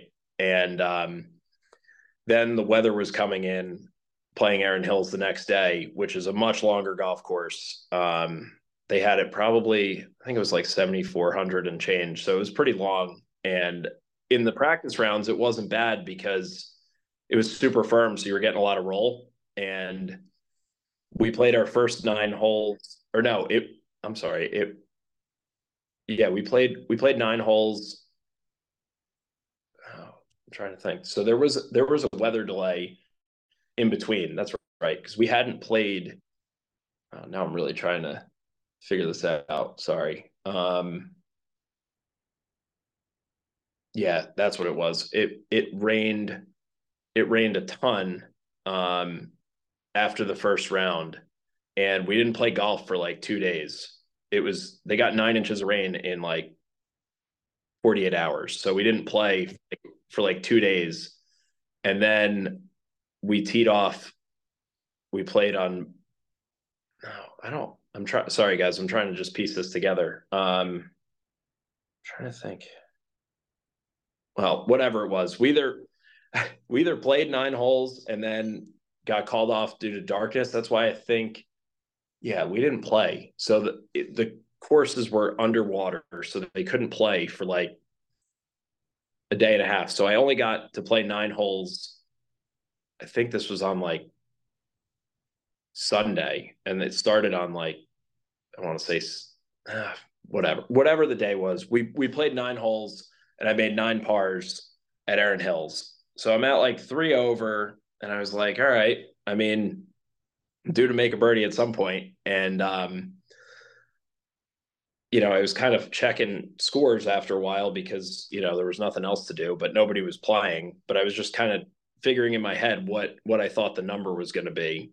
So finally, once we get back out there, I had nine holes to play, and I was literally like right on the cut line at three over. I made six pars to start, and birdied my 34th hole for my first birdie of the tournament. And so I got to two over, and I was telling my caddy, I'm like, once I make one, they usually come in bunches. So I birdied seven, and I could actually breathe again because I was like, all right, I got like a one shot cushion, but I don't want to live on that number because it could change. And so I ended up, I birdied seven, which is a par five, and then eight, I had just missed the green short, and I was like, oh, this is a pretty easy chip, and I chipped it in. So then I got it to back to one over, and I just had the ninth hole, which is the ninth hole, which is like that postage stamp par three to just get in. So I was just like, just get it on the green and just make a par and get out of here. So that I ended up playing very well the second round, even though it took like 2 days to complete. So it was tough living and dying on that like cut line. So yeah, I shot 73, 69, and I think I think there was a playoff at three over. So it was really exciting, and played with some great guys, and we the other guy did make match play as well, so that was helpful to kind of play with somebody else who was playing well as well. But Yeah, it was a ton of fun. I mean, it's such an interesting dynamic playing in like a mid-am, um, having played like other USGA events. Like back in the day, I played the USAM at Cherry Hills in 2012, and then obviously the US Open. So just seeing like the difference in how guys are preparing for events at different levels is pretty crazy because so I think somebody tweeted it, but it was so perfect. I mean, there's guys out there treating it like the Masters. They're like literally like so serious. They got their TrackMan out, the whole thing, grinding, hitting balls for hours. There's other guys sitting on the patio having beers, and then there's other guys like on work calls. So like it's just a crazy, it's like a crazy dynamic. Like because most of the guys are they work and they got to take some time off of work to play this event, and so it was just really cool to see that. But like having ropes up and it's not like there were a ton of spectators in the early rounds, but I mean, friends and family or whatever. But it's just cool to like be in that environment in like a USGA atmosphere. It just is another level of like awesome. I mean, and you didn't play poorly either. Once you qualify, once you got into the round of 64, like I pulled up the scorecard, like you played solid. There wasn't anything that like when I looked at the scorecard that like was like, oh man, he made like a 6 or 7 or he got on a bogey train. Like the other guy made a few more birdies, and I probably would say that was the difference in the round of 64. Yeah, I would say so. I mean, and due to the rain delay, we played 10 holes in our match the first day. And the guy I played, he bombed it. Actually, another guy that works in insurance. It seemed like there were quite a few of them out there, and like insurance or financial planners. It seemed like, or then the occasional finance guys. But he bombed it, and he just putted well. Like he was just like solid tee to green, and like anytime I thought I had a chance to like pick up a hole or something, he just seemed to make like a clutch putt or something. And I didn't play great, but I was like through 9 holes, I wasn't really playing all that well. But I think I was two down, and then on 10, and I hadn't won a hole through 9 holes, but I'm two down. And then 10, they blew the horn as we teed off. And I said, "Do you want to finish this hole or not?" And he's like, "Why don't we just finish the hole? Whatever. We'll start hole fresh tomorrow." I was like, "Yeah, that's perfect." And I hit a really good shot into 10. It was right on line. And then he hits it right on my line. And I'm like, oh boy, I hope he's not closer than me because I'm going to be giving him the line. And I happen to be just like about a foot or two inside of him. He missed his and I made. So I felt like I had momentum going into, the second half of our match the next day. I'm only one down through 10, not playing great. And I'm like, all right, so we can start fresh. I finally won a hole. Maybe I'll, not sleep as well. And I was kind of jacked up. And I remember when we teed off on 11, he airmailed the green after his second shot, and I hit it on the green below the hole. And he has this really, really tough, like he putts it. It was like off like a collection area, and he putted it down to probably like 10 feet beyond the hole because it was just so fast. I'm like, oh, I got a chance to pick up a hole here.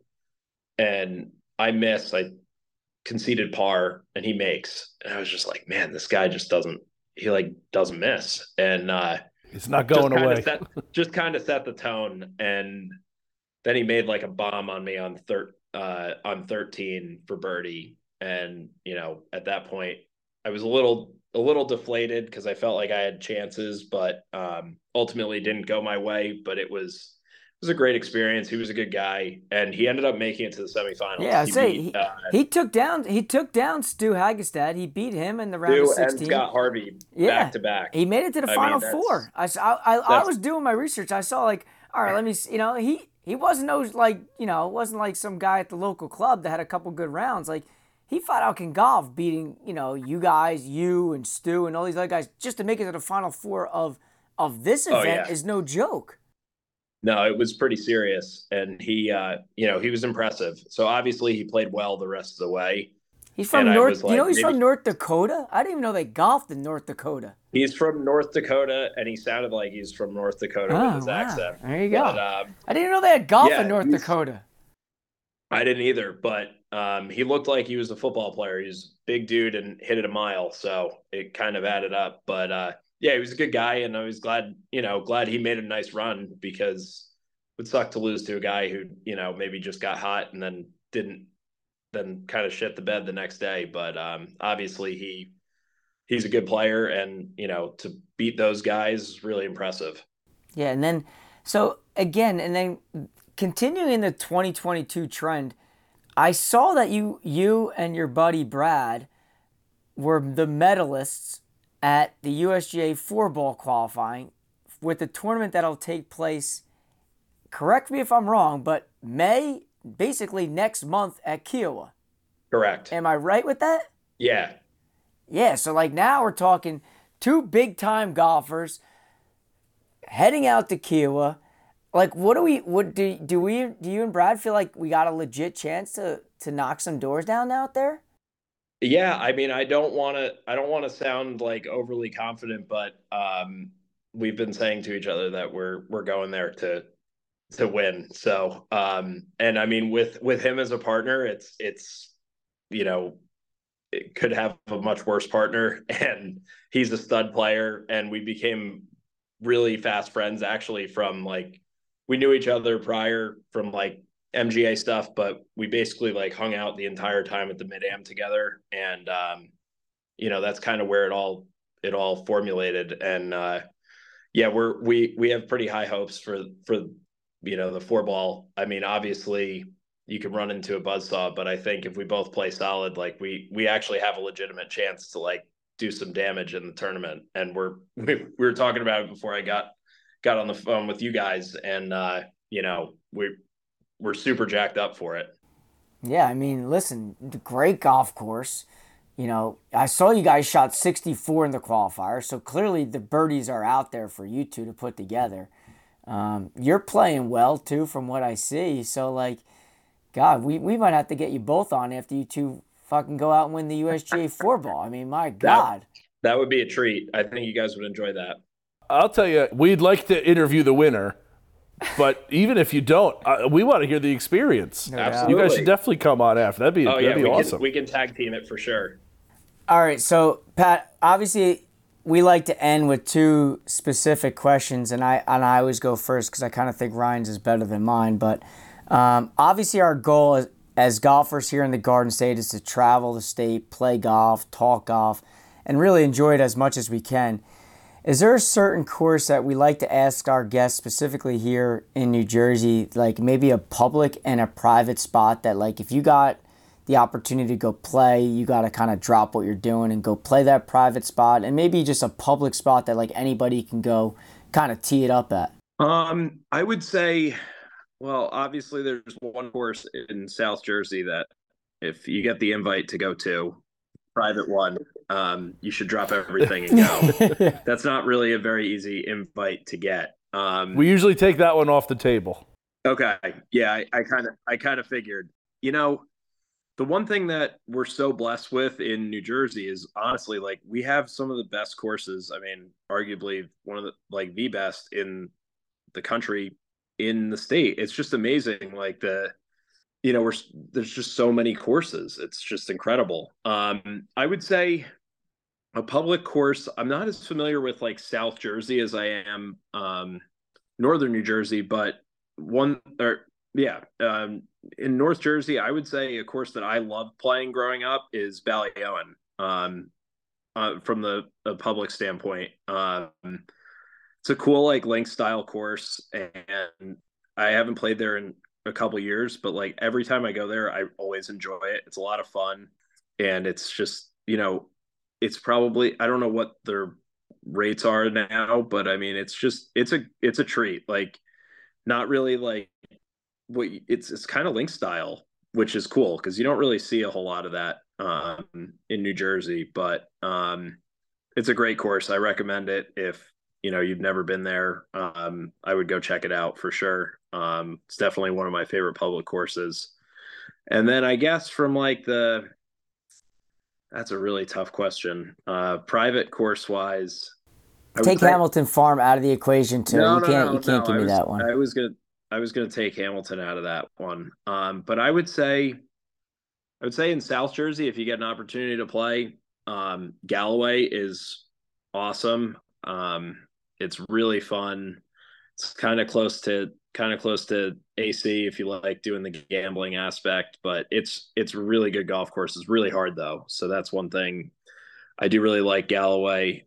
And then I would say, when people ask about like the North, it's just tough.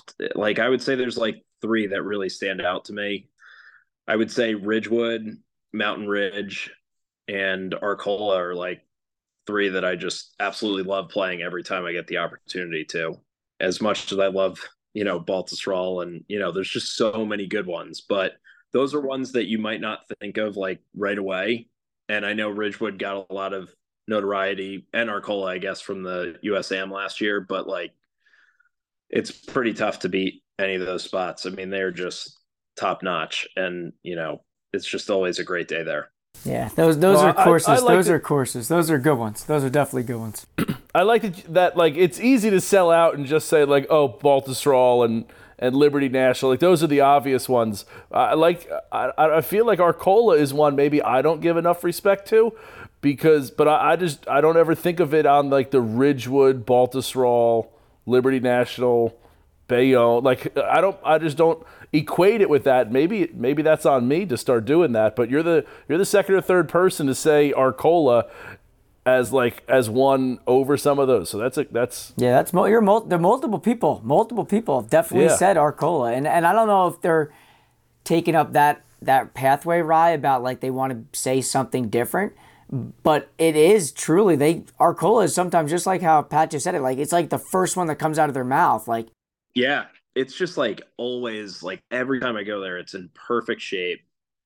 Greens are like tournament speed. It's like, and there's so many good players that are members there, which is makes it even that much better. They've done so much good work there, and I'm telling you, Mountain Ridge is a sleeper. It might not be, but I think it is, and I don't think it gets as much love as it deserves. But it's amazing. So, Pat, I don't know if you've been following, but we've been doing like a March Madness style, Yeah, North versus South, and one of the courses that we had on there was Berkshire Valley that I don't know anything about, and Mike doesn't either. So, as someone from up there, is that course?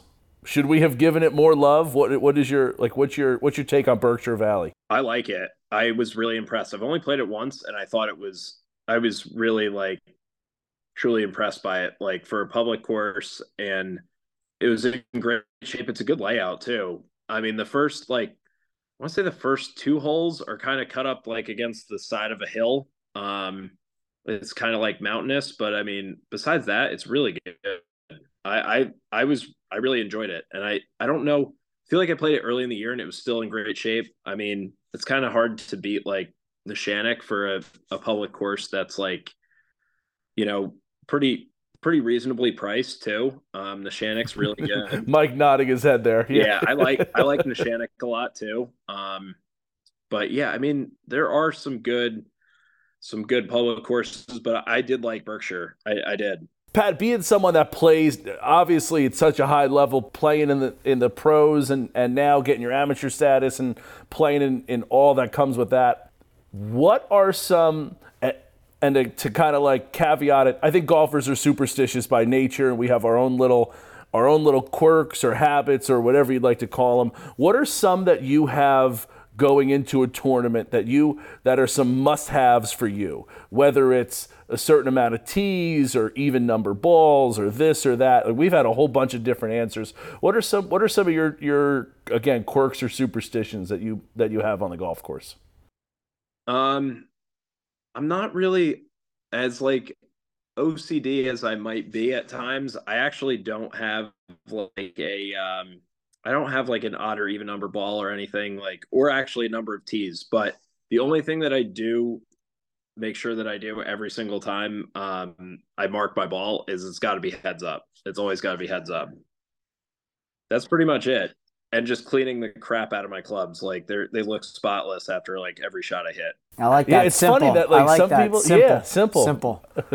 It's my type of guy. We've had people that are like, oh, I got to have 4 tees in my right pocket, a ball marker in my left. So Mike tried it, and he shot 44 with it. He's like, I'm never doing this again. No, it's not. I mean, there's obviously a number of tees that could be a burden, but I don't want to run out of tees either. I know some people that only have like 1 in their pocket, but I don't want to be running back to the bag to get another tee. So I don't know. I just have enough that's going to last me for the round, but the ball's always got to be marked heads up regardless. Gotcha.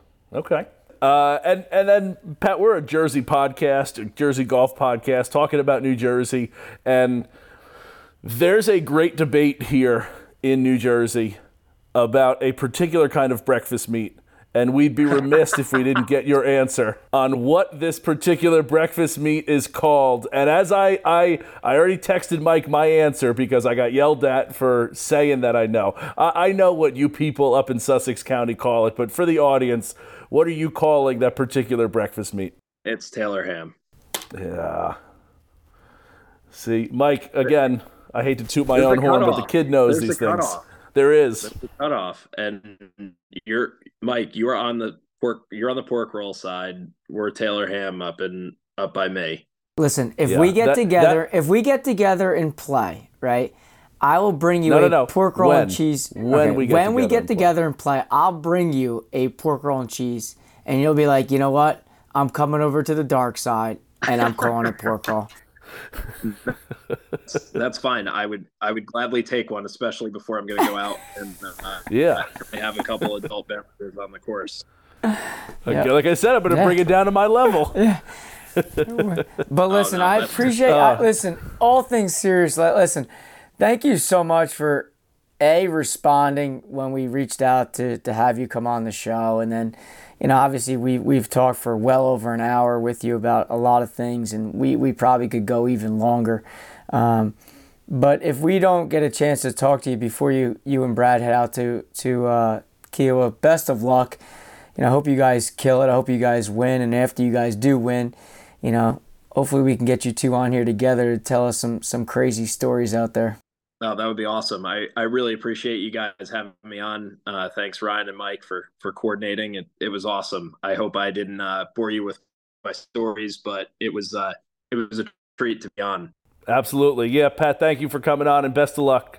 Thank you, guys. Keep kicking ass. It's awesome. Awesome. Thanks, pal. Talk soon. Sounds good. Take care. See ya.